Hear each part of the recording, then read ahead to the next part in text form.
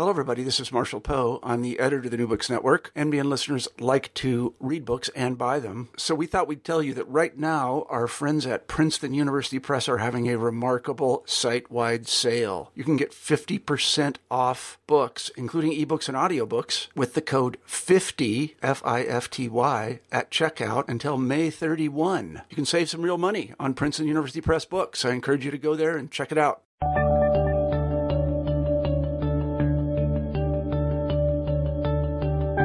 Hello, everybody, and welcome back to New Books in History. I'm Marshall Poe, your host. Each week we pick a new history book that we find particularly interesting, and we interview the author of that book.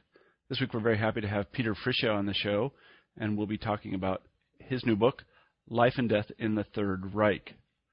Nazis and Germans. These are two separate categories, but we tend to conflate them for the period 1933 to 1945.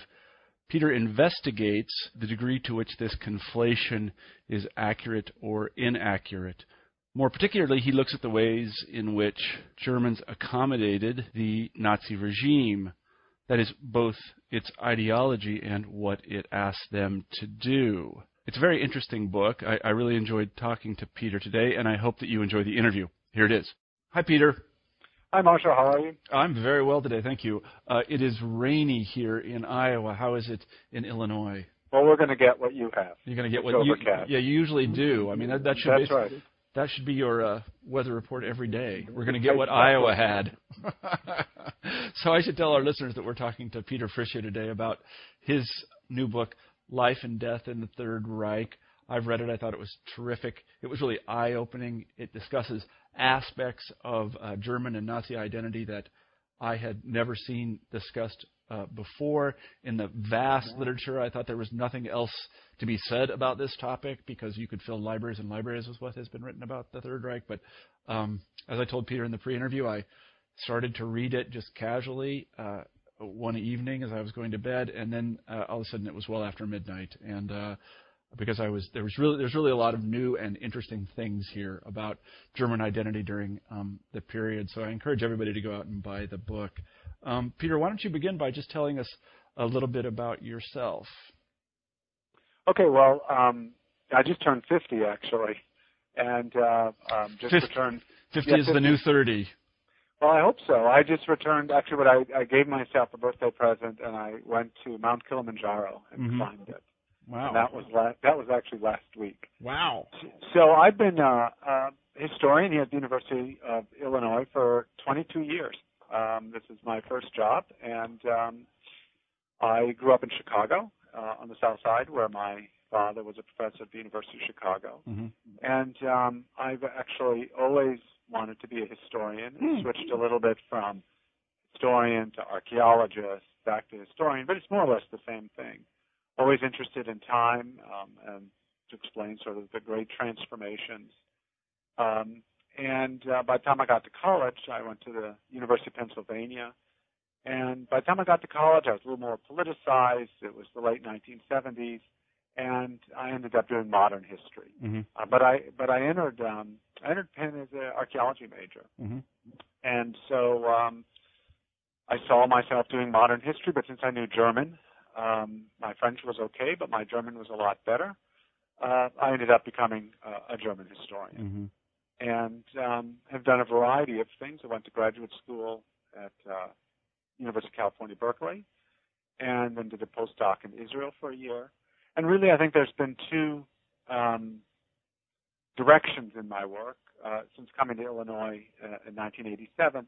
And one is that I've tried to analyze really what is a remarkable political revolution in modern times, which is the rise of fascism and the rise of Nazism. One which is still a complicated, in a way, it's a complicated political appearance because we normally think of revolutions on the left. We think of class as being crucial and economic and social inequalities as being crucial and moving politics. And the Nazi Revolution of 1933 really seems to challenge a lot of that. So it's not just a momentous revolution with tremendous consequences for the rest of Europe, but it's an epistemological dilemma. And so I've worked on that in a variety of books that trace the rise of radical nationalist politics in Germany in the 20th century, really at the local level, finally culminating in this book, which is about how Germans experienced the Third Reich in the years 1933 to 1945. So that's one trajectory. The other trajectory, though, is a much more cultural, historical one, in which I've taken themes that are not necessarily related to the Nazis at all, and are just, in a way, coincidentally part of Germany. So I've written on aviation and technology and sort of the nationalist imagination about gliders and zeppelins and just the role that aviation had in the German imagination in the first half of the 20th century. I wrote a book about Berlin as a word city, a city of advertisements and texts and newspapers, and how words fashioned the city and choreographed the city. That was Reading Berlin 1900. And then I wrote a book on the rise of historical consciousness and nostalgia at the turn of the 19th century. So this brought me onto a European stage, actually transatlantic stage, United States, Britain, France, Germany, and looking at how people thought about time, thought about history, thought about the passage of time. And that book was called Stranded in the Present, Modern Time and the Melancholy of History. And that appeared in 2004.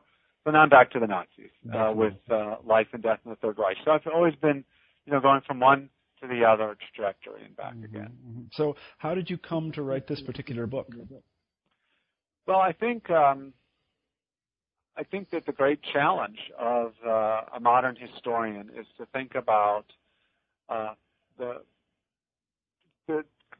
complete epoch-making changes that have occurred in modernity. One of them is the French Revolution. But also in the 20th century, you have the Russian Revolution, you have the Nazi Revolution. What did this mean? It was only 12 years long, the Third Reich, and yet it really upended our assumptions about how society works, about what was possible in the middle of the 20th century. It was a set of surprising events that overturned our sense of experience and predictability about how European society works. So one of the great surprises, one of the things you find as you analyze how people are responding to events in 1933-45 is one of shock and surprise.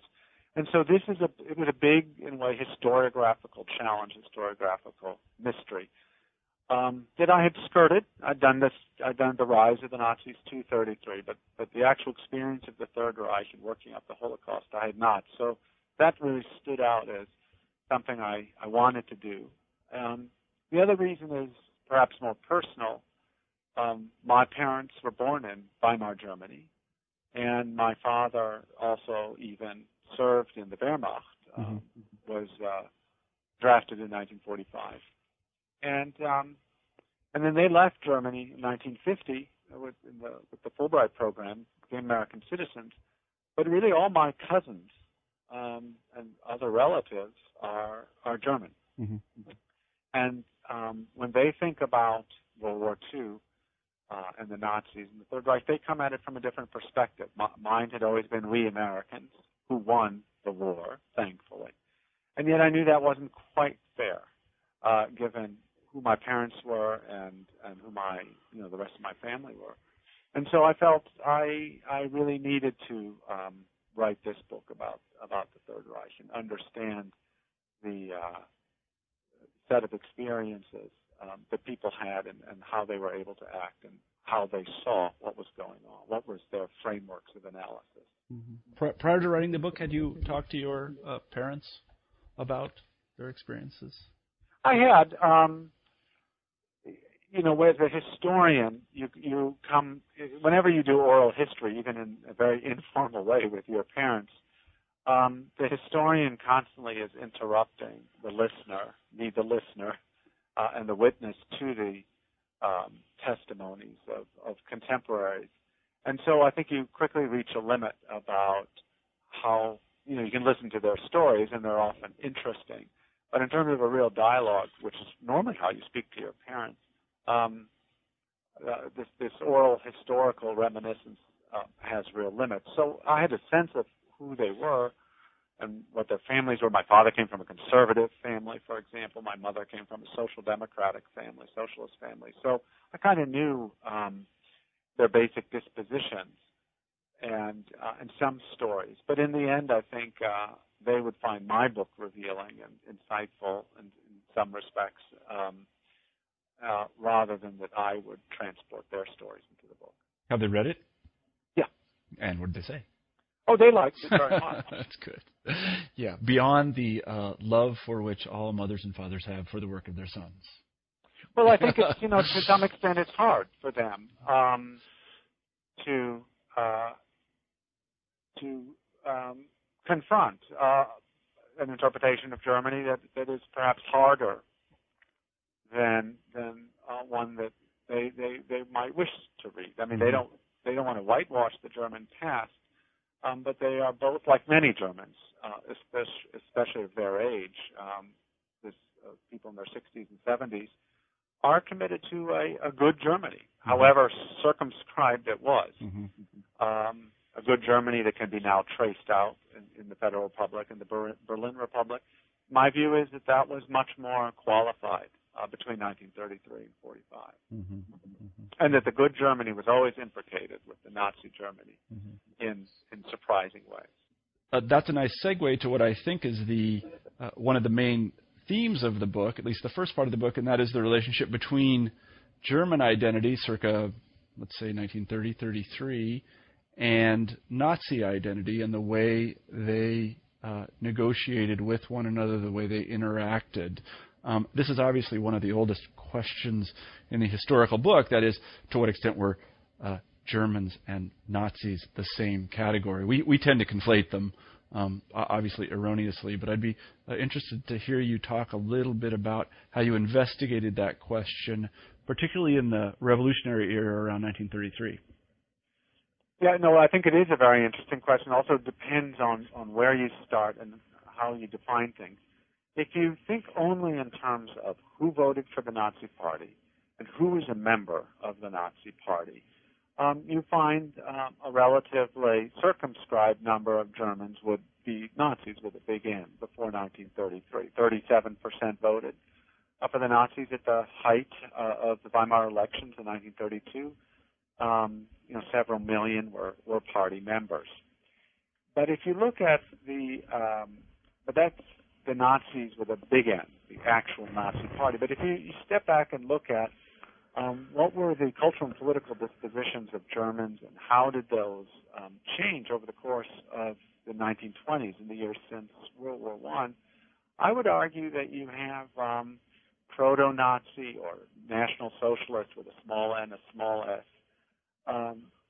political tendencies that are bigger and broader than the Nazi Party, so that the Nazi Party is the largest but not the only player in a fascist field, and that therefore, if you want to look at the origins of National Socialism or fascism or radical nationalism in Germany, you have to go back, you have to take groups other than the Nazis, and you have to go back to politics before the Nazis, and you can't just look at where the Nazis are on the electoral map. They're very small, for example, in 1928, but there's a whole slew of other parties that are anti-establishment, variously radical, that you could argue are sort of national socialists, small n, small s.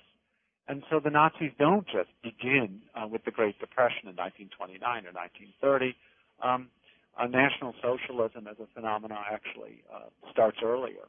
And so it's not just, so this suggested to me that one has to make a distinction between sort of Nazified attitudes on the one hand and the Nazi Party on the other. And I argue then, in the post-1933 Third Reich period, that it's perfectly possible to dislike the Nazi Party. You don't like the bureaucrats, you don't like these new people coming in telling everyone what to do. There is a certain degree of annoyance about this and about that. that shouldn't surprise us at all. But I don't think that necessarily makes you anti-Nazi. You may have disliked the party, but you may have basically liked and supported the basic premises of the new era that comes into being in 1933. And I put it very starkly in the book that it's possible to hate the Nazis but love the Third Reich. Mm-hmm, mm-hmm. And what were some of those, I'm sorry for interrupting, but what were some of those broad principles, perhaps somewhat vague in character, that were floating around in the 1920s and then were brought to life after 1933, that the German populace in general identified with but weren't necessarily Nazi party? Right, and those would also be the bridges across which non-Nazi actors, like even Social Democrats and Catholics and liberals, could find their way into the Third Reich. And let me also say, people thought the Third Reich was a new era. Mm-hmm. It wasn't just a regime that you could outlast. They thought that most people thought that this was a new era, like one that had been introduced by the French Revolution, mm-hmm. and that one had better make one's amends. You just had to deal with it. Mm-hmm. There it was. But there were political commonalities that the Nazis shared with many other Germans who did not necessarily think of themselves as Nazis. One of them was the idea that politics should serve the community, and that the Commonwealth should be higher than individual interests. And this had a quasi-democratic ring to it, but since there were no clear constitutional mechanisms on who would decide what is the people's interest or the communal interest or the collective interest, it could easily become authoritarian in that it clearly stated sectional interests, class interests, regional interests are bad. That was clear enough, but what exactly was the communal interest? So that fuzziness led to a kind of authoritarianism. But this idea of the people's community still had strong emotional power, that everyone the citizens should be honored for what they could do for Germany, whether they were workers, or they were peasants, or they were students, had a populist edge to it. And that Germany that German politics should serve the people, not the state, not the dynasty, but the people. Mm-hmm. So that idea of the people's community, and the German term is Volksgemeinschaft, mm-hmm. is something that saturated politics throughout World War I and the 1920s, and the Nazis pick up on this and are the most successful entrepreneurs of this idea. Mm-hmm. Number two, the idea that Germany almost did not survive World War I, that it was almost annihilated. This is a very melodramatic reading of the military defeat of 1918 and of the Treaty of Versailles. But nonetheless, there is a sense that there are national emergency conditions that Germany finds itself in, and that the travails and the tribulations of the individual in inflation or the Great Depression really have everything to do with Germany's sorry international condition, and that cleaning up or repairing the national condition would be the way to repair mm-hmm. The individual condition. That is to say, individual prosperity was dependent on national renewal. This connection with one's personal tribulations with Germany's condition after World War I is something that many, many Germans shared. And so they identified very, very strongly with the fate of the nation and saw their own individual prosperity in terms of national renewal. Mm-hmm.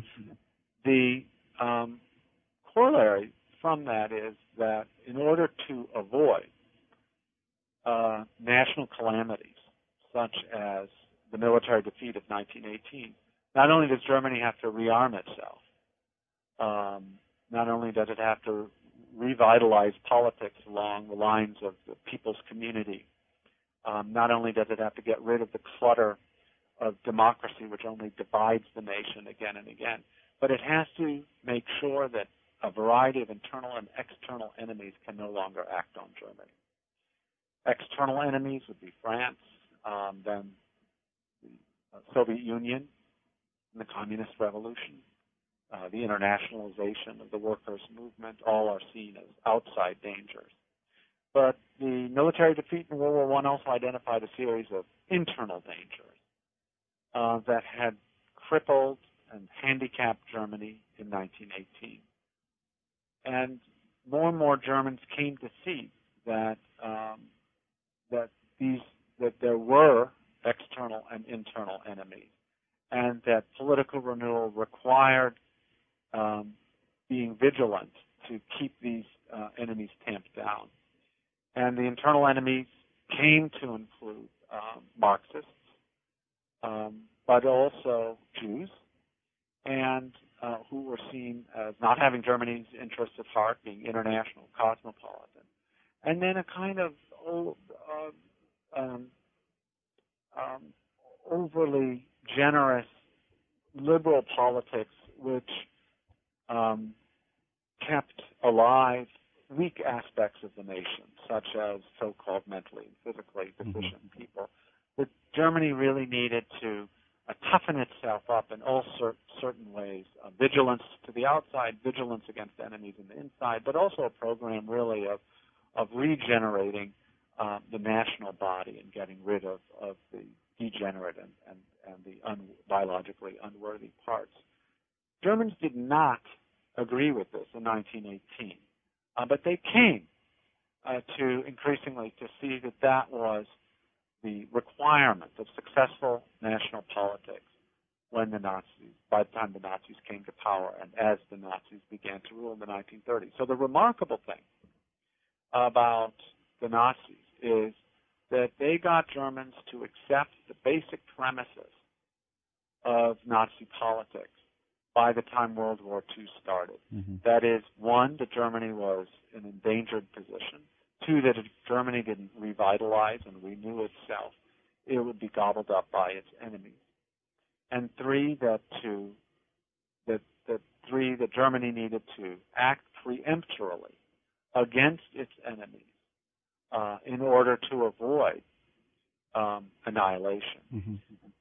So not all Germans agree with these premises, but in a way, but many do. And in a way, to get to the national unity represented by 1914, the patriotic moment of national unity at the beginning of World War I, to get to 1914, politics had to solve the problems that had been thrown up by 1918, deal vigilantly and violently against internal and external enemies that had appeared in various guises in 1918, war profiteers, Bolsheviks,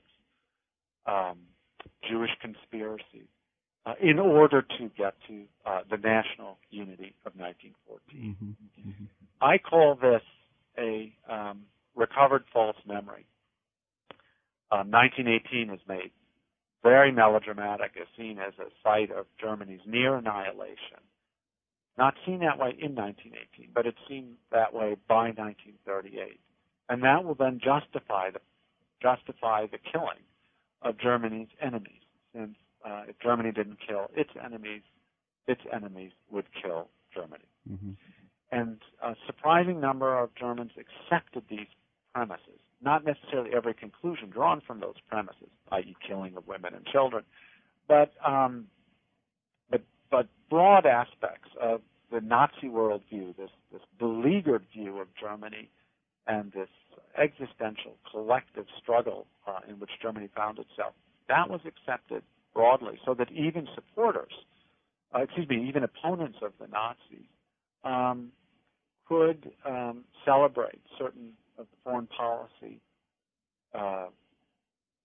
successes of the Nazis, like the annexation of Austria, the first victories in World War I, and even in World War II in 1939 and 1940 against Poland and France, and even could see Germany as fighting for its very life against the Soviet Union and the other allies at the end of the war. Mm-hmm. So key aspects of the Nazi worldview, from the people's community to the importance of some sort of revitalization in order to ensure even individual prosperity. And then the premises of international politics were widely accepted, even by people who were unsettled by many aspects of Nazi rules, authoritarian, racist features. Mm-hmm. Yeah, one of the things that you mentioned that I really like, and I think that is extraordinarily insightful, is in fact this tendency to over-dramatize or to make melodramatic or to catastrophize, to look at events as either totally positive or totally negative and destructive. This is I think it's a common thing in politics to work toward those extremes, but in the German case, it seems so much more exaggerated. Because the fact of the matter is that anybody sort of looking at Germany after World War I, it wasn't obviously in very good shape, but compared to the way it looked after World War II, it was in very good shape, I suppose. But again, this notion that somehow a nation could just disappear, when there's really no historical evidence of anything like that in modern times. I guess I find it very peculiar that people would buy into this, and I think maybe it has something to do. And here I'm just sort of going on my own pet theories that people enjoy this kind of drama. They want to be involved in something that's extraordinarily consequential. I think that's some of the appeal of communism in the Soviet Union as well. Certainly. I think the spectacle of national renewal, which is the solution then to the drama of national degeneration, is very appealing. And Germans bought into this melodramatic, beleaguered view of 1918 once the Nazis started to renew Germany. Mm-hmm. So it's not a traumatic memory of 1918, but rather it's the counterpart. It's part of the drama of German renewal after 1933. Yep. So I think in that sense, you're right. Germany is the big loser, and in 1918, I think one also has to underscore it's not the shock, at least certainly the how drastic the mental apparatus of European history had changed between 1914 and 1918 with the destruction of three empires, the Russian, the Austrian, and the German. A whole kind of way of doing politics, of thinking about daily and social interactions. I mean, World War I really a dramatic change, and I think everyone reports on that after World War I. So there is this sense that ages and epochs and empires can, in fact, change and disappear very, very quickly. Mm-hmm. France and England, Great Britain had less of this since they are the winners, and the war reaffirmed their society. Yep. And Germany's losses create this sense of loss, but also the conviction that there is innovation in history, and that you can remake Germany, and you can revitalize Germany into even something stronger. So it's really very important to stress that Hitler is not a substitute for the Kaiser. The end of the empire is the premise for the very possibility of the people's community and for a better, stronger, more unified Germany that the Nazis believed they represented. So in some ways, the catastrophe is, in fact, a precondition for the renewal, and it's seen as such. Mm-hmm. Mm-hmm. Yeah, that, again, I just find that the phenomenon of identifying with something as being totally new, totally world-changing, totally epoch-making, it's just a fascinating thing. I mean, and this may sound trivial and stupid, but I remember when I was growing up in the era of punk, and I was big into punk music and was in bands and stuff like this, and I really thought that the world had changed. I mean, I really totally did. I was like, nothing will ever be the same now. Music will never be the same. And, of course, it was a moment in pop music. That's what it was. But if you were to ask me back in 1977 or 80 or something, I would have said something entirely different about that. So Germans constantly choreographed themselves as not only witnesses to this change, but as protagonists of it. 10% of all Germans owned cameras. Yeah. And millions of people went to the cinema. all of this was part of the reproduction, representation of a collective national life, that one was actually making history and being part of history. Yeah, I was going to say, between 1977 and 80, I think 50% of teenage males in the United States had guitars. So we were all doing it. It was like a new era, and we were going to do this thing, and everything was going to be different. So that's I find there's something in the human heart that wants to be involved in this sort of drama and feel as if that you're part of something really epoch-making. Right, and that's the whole aesthetics, the whole being part of something was very important, and even for young people, for example, that they would play their own independent and sovereign role in the nation by being part of the Hitler Youth, for example, beyond the surveillance of their parents and of their teachers, but really have a direct role in the renewal of the state, and that youth leads youth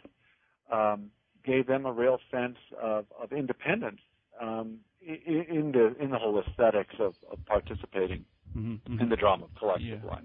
Absolutely, and I think one of the most fascinating parts of the book, and I would love to see it excerpted in some popular place where lots of people could read it, but was about the and you don't really think about these things, but the Hitler salute. I hadn't really ever thought about it. It's as if people always did it, but that isn't true at all. Like suddenly they began to do it. It was kind of I don't know if it's the right word, but it's like a fad.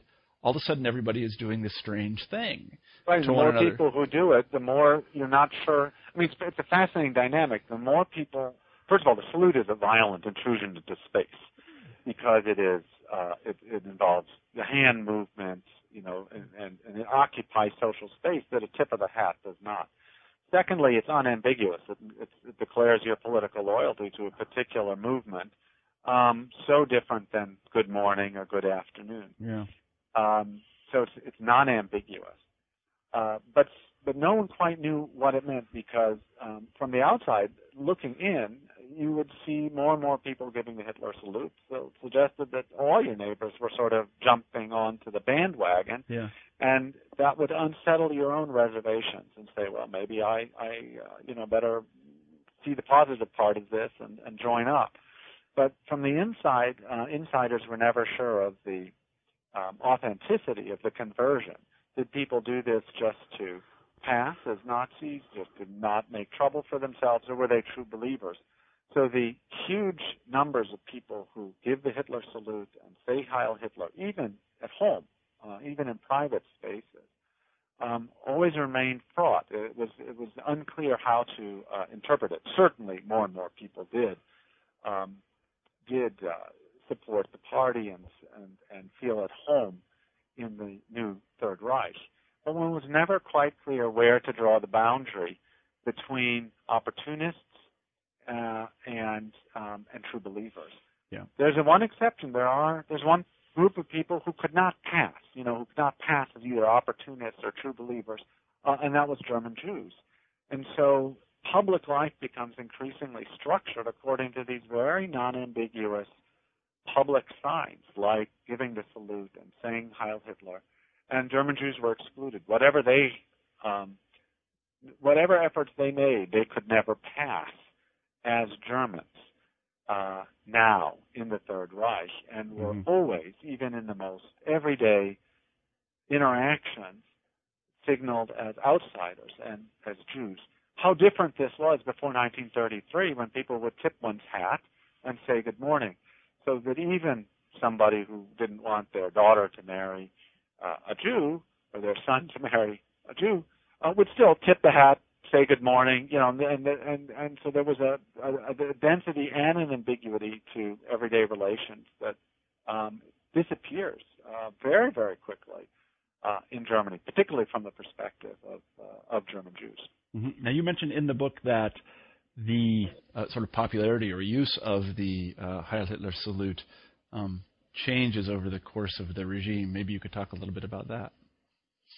Well, again, we don't quite know how to read it.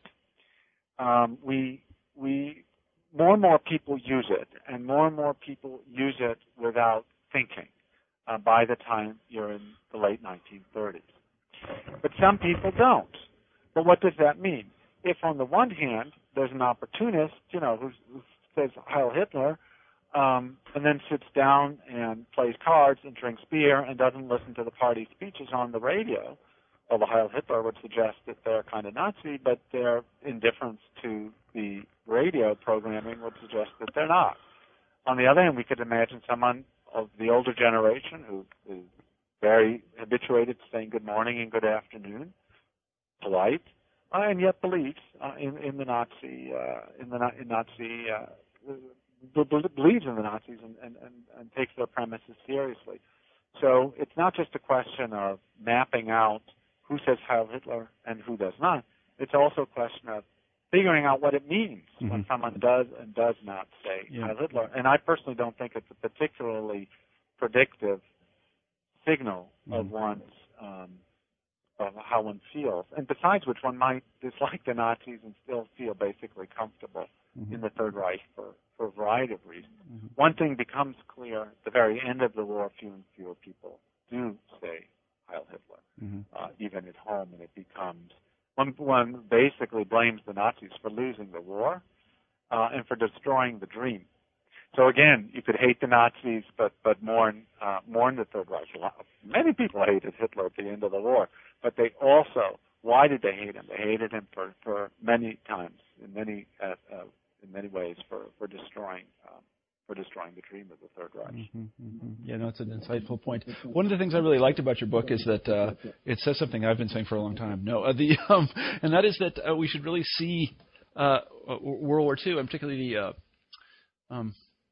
the Eastern Front, as a kind of race war on a tremendously grand scale. That we don't think of it this way, but we really should. And a kind of precursor to that question is the degree to which, and I don't know, I'm asking quite honestly, to what extent did Germans before the mid-Nazi period think of Germanness as a racial quality? I think that's a good question. I think they increasingly came to believe it was a racial quality. Ideas about race and sort of the naturalness of a racial identity had been around since the end of the 19th century. People thought more and more in terms of heredity and biological characteristics. And World War I only would have aggravated the thinking of me as a German versus a French versus a Russian. So war seemed to make more plausible and make more legitimate these absolute racial differences.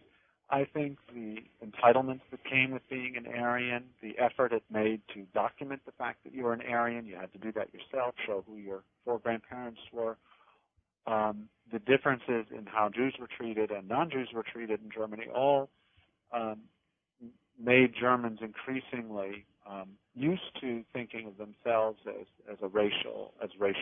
part of a racial collective, and even as part of a superior racial collective. And that is an important precondition for waging a race war. Now, most Germans probably would not have voted to enter into an existential battle with the Soviet Union at the cost of millions of lives. And most Germans, even if it had been without much cost, probably would not have been interested in settling into the vast vistas of European Russia, or even of Poland for that matter. But what the Nazis did was wage a race war. That was the whole point. It's not about the Polish corridor. It's not about Danzig. It's not about overturning Versailles. It's about becoming a continental power on par with the British Empire or with America in order to survive the future, in order to ensure that Germany would become a great power and be a great power in the coming economic and political struggles of the 20th and the 21st century. Germany was going to do that. It needed land, the Nazis believed. It needed colonial space. It needed resources. It needed raw materials and commodities. And that, Hitler said, was Russia. He looked at the map of Europe pointing to Russia, and he said, that is our Africa. And the race war was fought in three dimensions. One was the extermination of the Jews in those areas because no German space could be contaminated by Jews. To the enslavement of the Slavs, the Russians and the Poles, at least those who would have survived the deurbanization efforts of the Germans and the famines that they would allow to come to pass. As an uneducated workforce, slave workforce, these are the very terms that are used just 60, 70 years ago in the documents.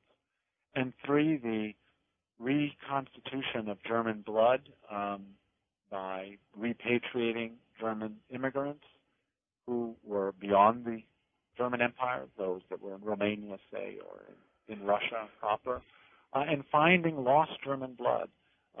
The German racial authorities would trawl Polish and Ukrainian populations who did not think of themselves as German in order to retrieve lost German blood, whether or not the person thought of themselves as German or not.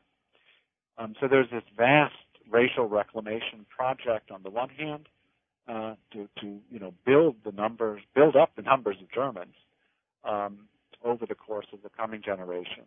And then the destruction of the Germans' racial enemies, the Slavs and the Jews. And this was a huge program, and we only see the beginnings of it. We see it already in Poland in 1939, and then we see it again with the invasion of Russia in 1941. And one aspect of the program was more or less successful, and that was the extermination of European Jewry. Mm-hmm. Most European Jews were murdered.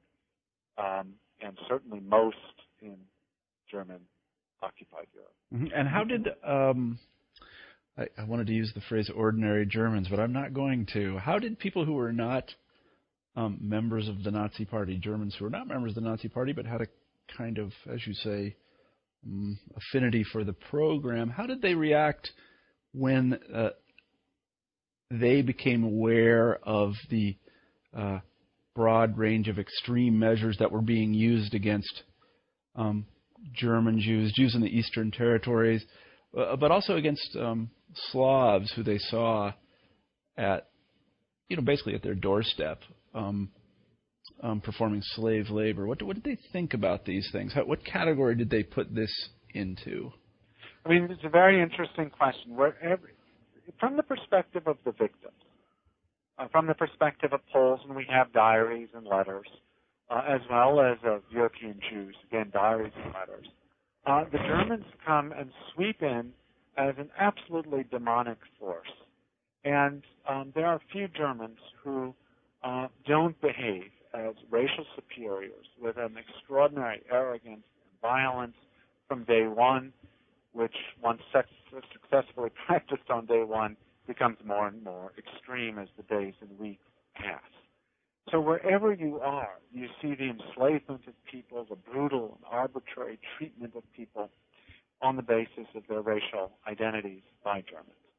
Already in Poland in 1939, and certainly in Russia in 1941, you have ordinary soldiers taking photographs. You see the cameras hanging around the necks. You see the laughing German soldiers at the site of executions and humiliations. And yet, you also, when you read the testimony of Germans, there is a degree of shock at what's happening and an attempt to comprehend it. I believe that the news of mass killings of Jews, for example, in Russia, in the Soviet Union, in the summer and fall of 1941, spread like wildfire throughout Germany. Most people knew about it. These were rumors. These were news that came through letters.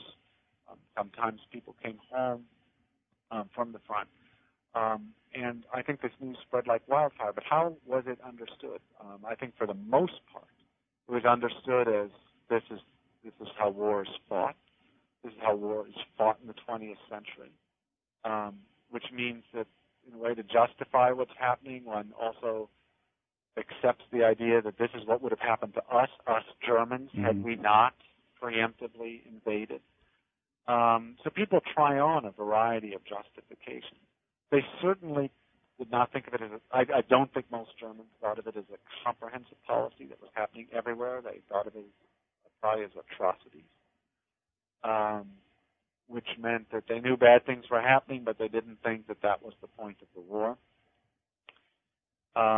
And yet at the same time, they're justifying the atrocities in a larger historical drama between Germany and its enemies. So you have both things happening. You have shock, you have justification,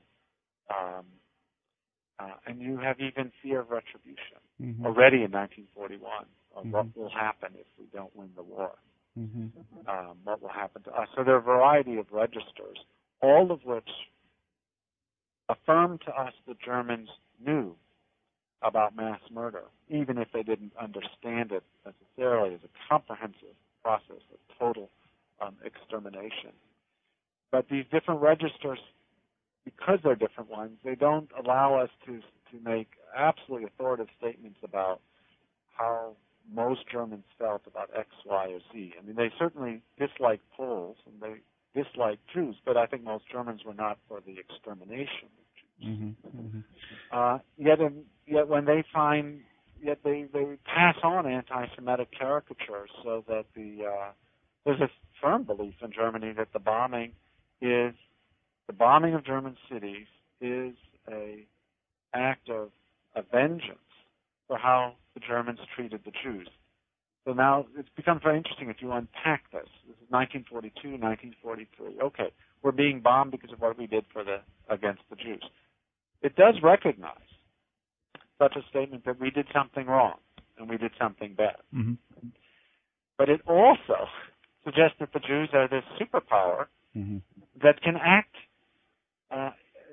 and beat out the violence that the Germans perpetrated on the Jews onto the Germans themselves. Mm-hmm. So inside this recognition of German criminal behavior is also a vulgar anti-Semitic stereotype of the super powerful Jew. Mm-hmm. This equivalence that the Jews have taken vengeance on the Germans for what the Germans did to the Jews will, after the war, become a kind of moral balance sheet. That is to say, we did bad things to the Jews and the Jews did bad things to us, and so now the score is even. So although there's a recognition that there was something bad done to the Jews, there's also a sense of forgiveness that the Germans enact for themselves. So it's very complicated. A single sentence works both ways. And that's why the argument is not whether most Germans are Nazis, whether the glass is half full, whether the glass is half empty, but what are the words and the premises that Germans use to explain what is happening? Do they feel that they have to try to become Nazis? Do they feel that they have to look at the positive parts of the regime? Do they feel that this is a new era or just a passing regime? So you really have to look at how Germans think about and wrote down what they thought was happening. Mm-hmm. And that's why I use diaries and letters so extensively. These are the contemporary words and thoughts of Germans. Yeah, I was going to say you do a terrific job of it. Let me ask a couple of historiographical questions. One that I was particularly fascinated by, I guess it occupies just a couple of sentences in the book, and I didn't know this, is that, I'm sorry, there's so much throat clearing for this question, that the Holocaust itself didn't occupy a kind of central place in our understanding of the Second World War or the Third Reich until about 30 years ago. That prior to that, there were other stories told, and the Holocaust was not central. And I think we would agree that it's completely central now to our understanding. I mean, it really is. That this is the thing that we talk about when we talk about the Second World War in Europe, is the Holocaust. So how was it that it was that some other story was told, and what other story was that, and how was it avoided? Well, I'm not sure it was total avoidance. For example, many Jewish survivors after 1945, they would have been mostly from Slovakia and Hungary, who were imprisoned and put into concentration camps in the summer and fall of 1944. but also from other European countries, did not want to rebrand themselves as specifically and distinctively Jewish. They all believed that they, like so many other Europeans, had suffered under the Third Reich, had survived, and wanted to be part of the same anti-fascist narrative. So it's not only, it's not just a question of avoidance. It was in a way the pull of the Allied victory over the fascists that was really the terms in which so much of post-World War II intellectual history was considered. That there was not always so much room or desire for thinking about a specifically Jewish Shoah, but there are other reasons as well. First of all, most of the deaths that occurred in the Holocaust, the 6 million, occurred before Stalingrad. 80% of the Holocaust had already taken place. So that's 2.5 years before the defeat of the Nazis. And the Germans, in a way, shifted gears from a race war against the Jews to a war of a defensive war of survival against the Allies. And particularly in the last year of the war, from Normandy on, this is a very conventional war, or it's seen as a conventional war. Paris liberated, Warsaw is liberated, the Russians move, the Americans move, the Third Reich becomes smaller and smaller. And this conventional military engagement, in which the names of the generals are all well known to us, overrode what had been there before Stalingrad, before the spring of 1943, certainly, which was a race war. And it took a long time before the dominant images of the one, Normandy, Warsaw, Paris falling,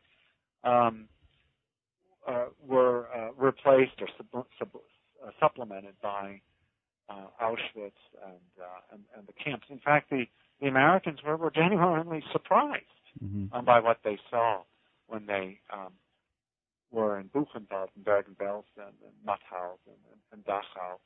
There was not a lot of preparation for these traces of the racial war.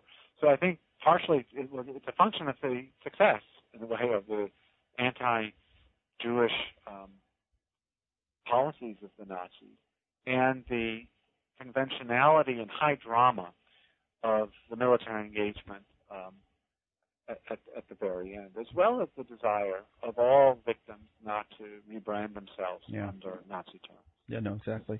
I find that fascinating, and someone should write the history of that historiography. Maybe somebody has. Let me ask this question, and it is a little bit. It might be hard for you to answer, but I think it's important to address it. And it is this. So, if I understand correctly, then you are saying that there were German attitudes that were broadly held prior to the Nazis that were consistent with Nazi policies, though not identical with them. That these notions were sort of deeply rooted in the post-1917 experience. The Nazis, I don't know if take advantage is the right word for them, but they rode them to something.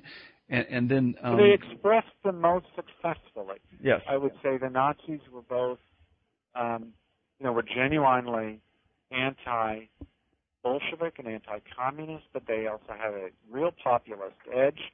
They were different from the other conservative parties. They talked about the people's community, were much less interested in the old aspects of the German state, the Prussians, the Hohenzollerns, the dynasties, the Kaiser. So they appeared as a fresh, dynamic force. So if it's the case that these values and ideas are deeply rooted, more deeply than the Nazis, what happened to them after the Nazis left in 1945? It's an absolutely great question, exactly. I mean, those people who talk about the glass being half empty, that is to say that Germans were disposed to this and that aspect of the Nazis, especially when the Nazis said the same thing as all German nationalists, or even liberals against the Treaty of Versailles. Okay, so then there's overlap, but it wasn't really deeply rooted, as you say. Then it's easier to imagine the democratization of Germany after 1945.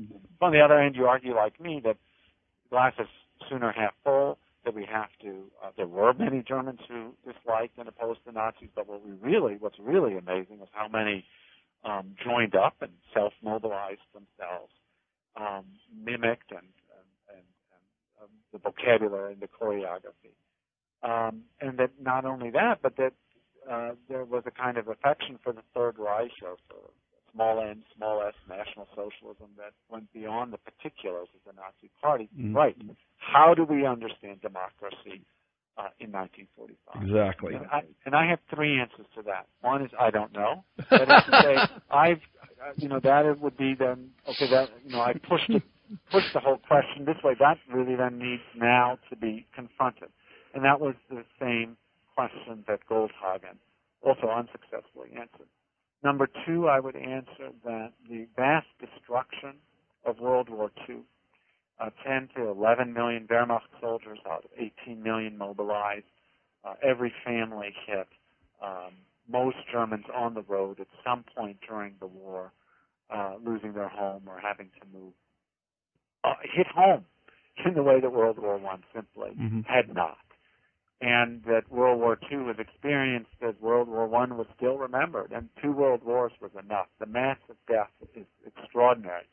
Obviously, the Germans suffered less proportionally than other people, but nonetheless, as far as the Germans were concerned, 1945 is a very violent moment. Indeed, half of all Wehrmacht deaths, more than half, occur in the last 10 months of the war. More than half of all air bombing victims die in the last 10 months of the war. So the density of the violence in 44-45 is absolutely extraordinary. And I think they were bombed out of their nationalist convictions. And if you look at how Germans remembered their fate after 1918, melodramatic, national, highly politicized, versus after 1945, tendentious, sentimental, linked to Heimat, but not very nationalized. There's a big difference, and I think just the sheer violence has a genuine explanatory value. Third, German perpetrators always had to struggle to come to terms with what they were doing. To adhere to the new Nazi morality did not always come easily. To kill women and children, to take the most extreme example, is something people discuss, anguished over, and but it's not only in this extreme example, it's in many others. They struggled to become Nazis. Precisely because they struggled with Nazi precepts and Nazi premises, they became Nazis deliberately, consciously.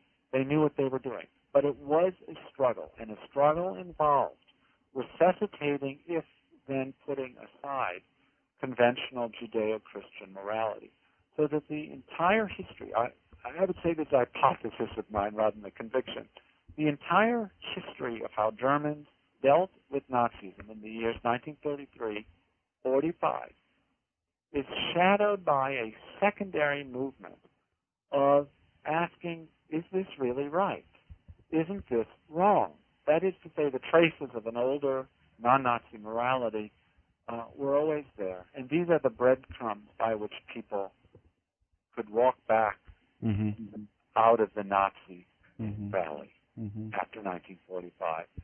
They remembered their struggles, and then they took the light side, which was obviously the smaller side, glommed onto that, and reconstituted their identities because they remembered having misgivings and reservations. And I think that was another dynamic, is that precisely because becoming Nazi was a struggle meant that one ultimately was a better Nazi for many years, but because it was a struggle, it also left traces of tension and of an older morality that could be retrieved. Were there? This is I guess I have to ask because I don't know.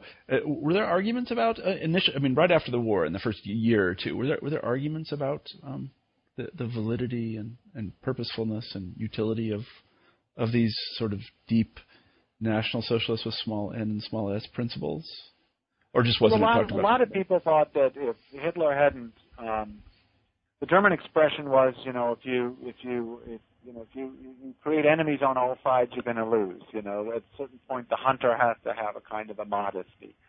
That 1941, Hitler had gone over the top. That would have been things that families would have discussed in 45, 46. That is to say, Hitler went too far. He shouldn't have created a world of enemies against him. Mm-hmm.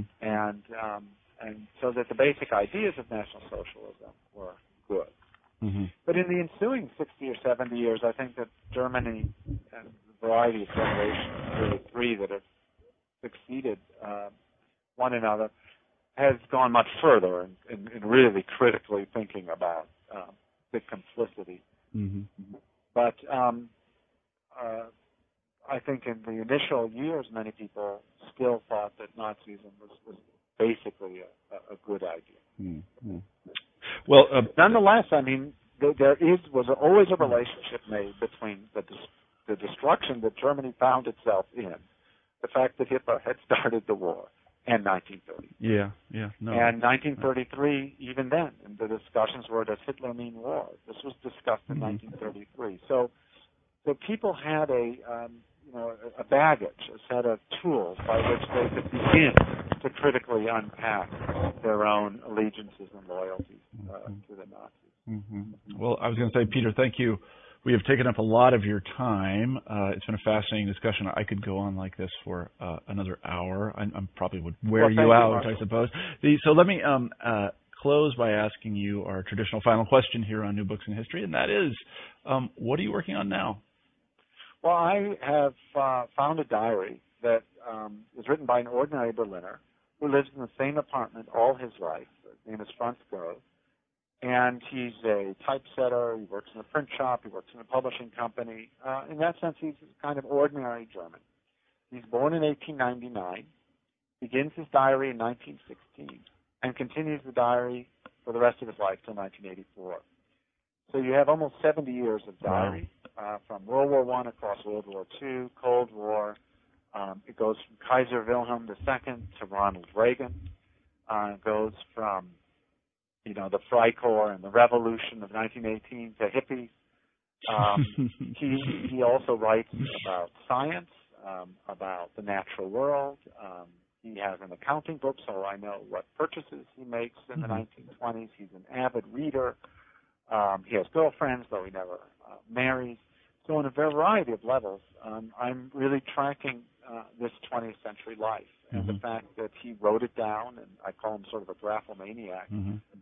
So the book is entitled 20th Century Life, because it's not just a 20th century life, but it also embodies so many typical 20th century activities, such as reading and accounting and diary keeping and observation of the world around. So it's a book about the diary and the diarist. That sounds like an absolutely fascinating source and topic. I envy you very much. If you find any more diaries, call me. I will. I would love to have such a source to work on. But anyway, I should tell... Well, it's serendipity, but it's a fabulous. That's great. It sounds like a great source. So I should tell our listeners we've been talking to Peter Frischia about his terrific new book, Life and Death in the Third Reich. Peter, thank you very much for being on the show. Well, thank you for having me. Okay, my pleasure. Bye-bye. You've been listening to an interview with Peter Frischia about his new book, Life and Death in the Third Reich. I'm Marshall Poe, the host of New Books in History. I hope you have a great week.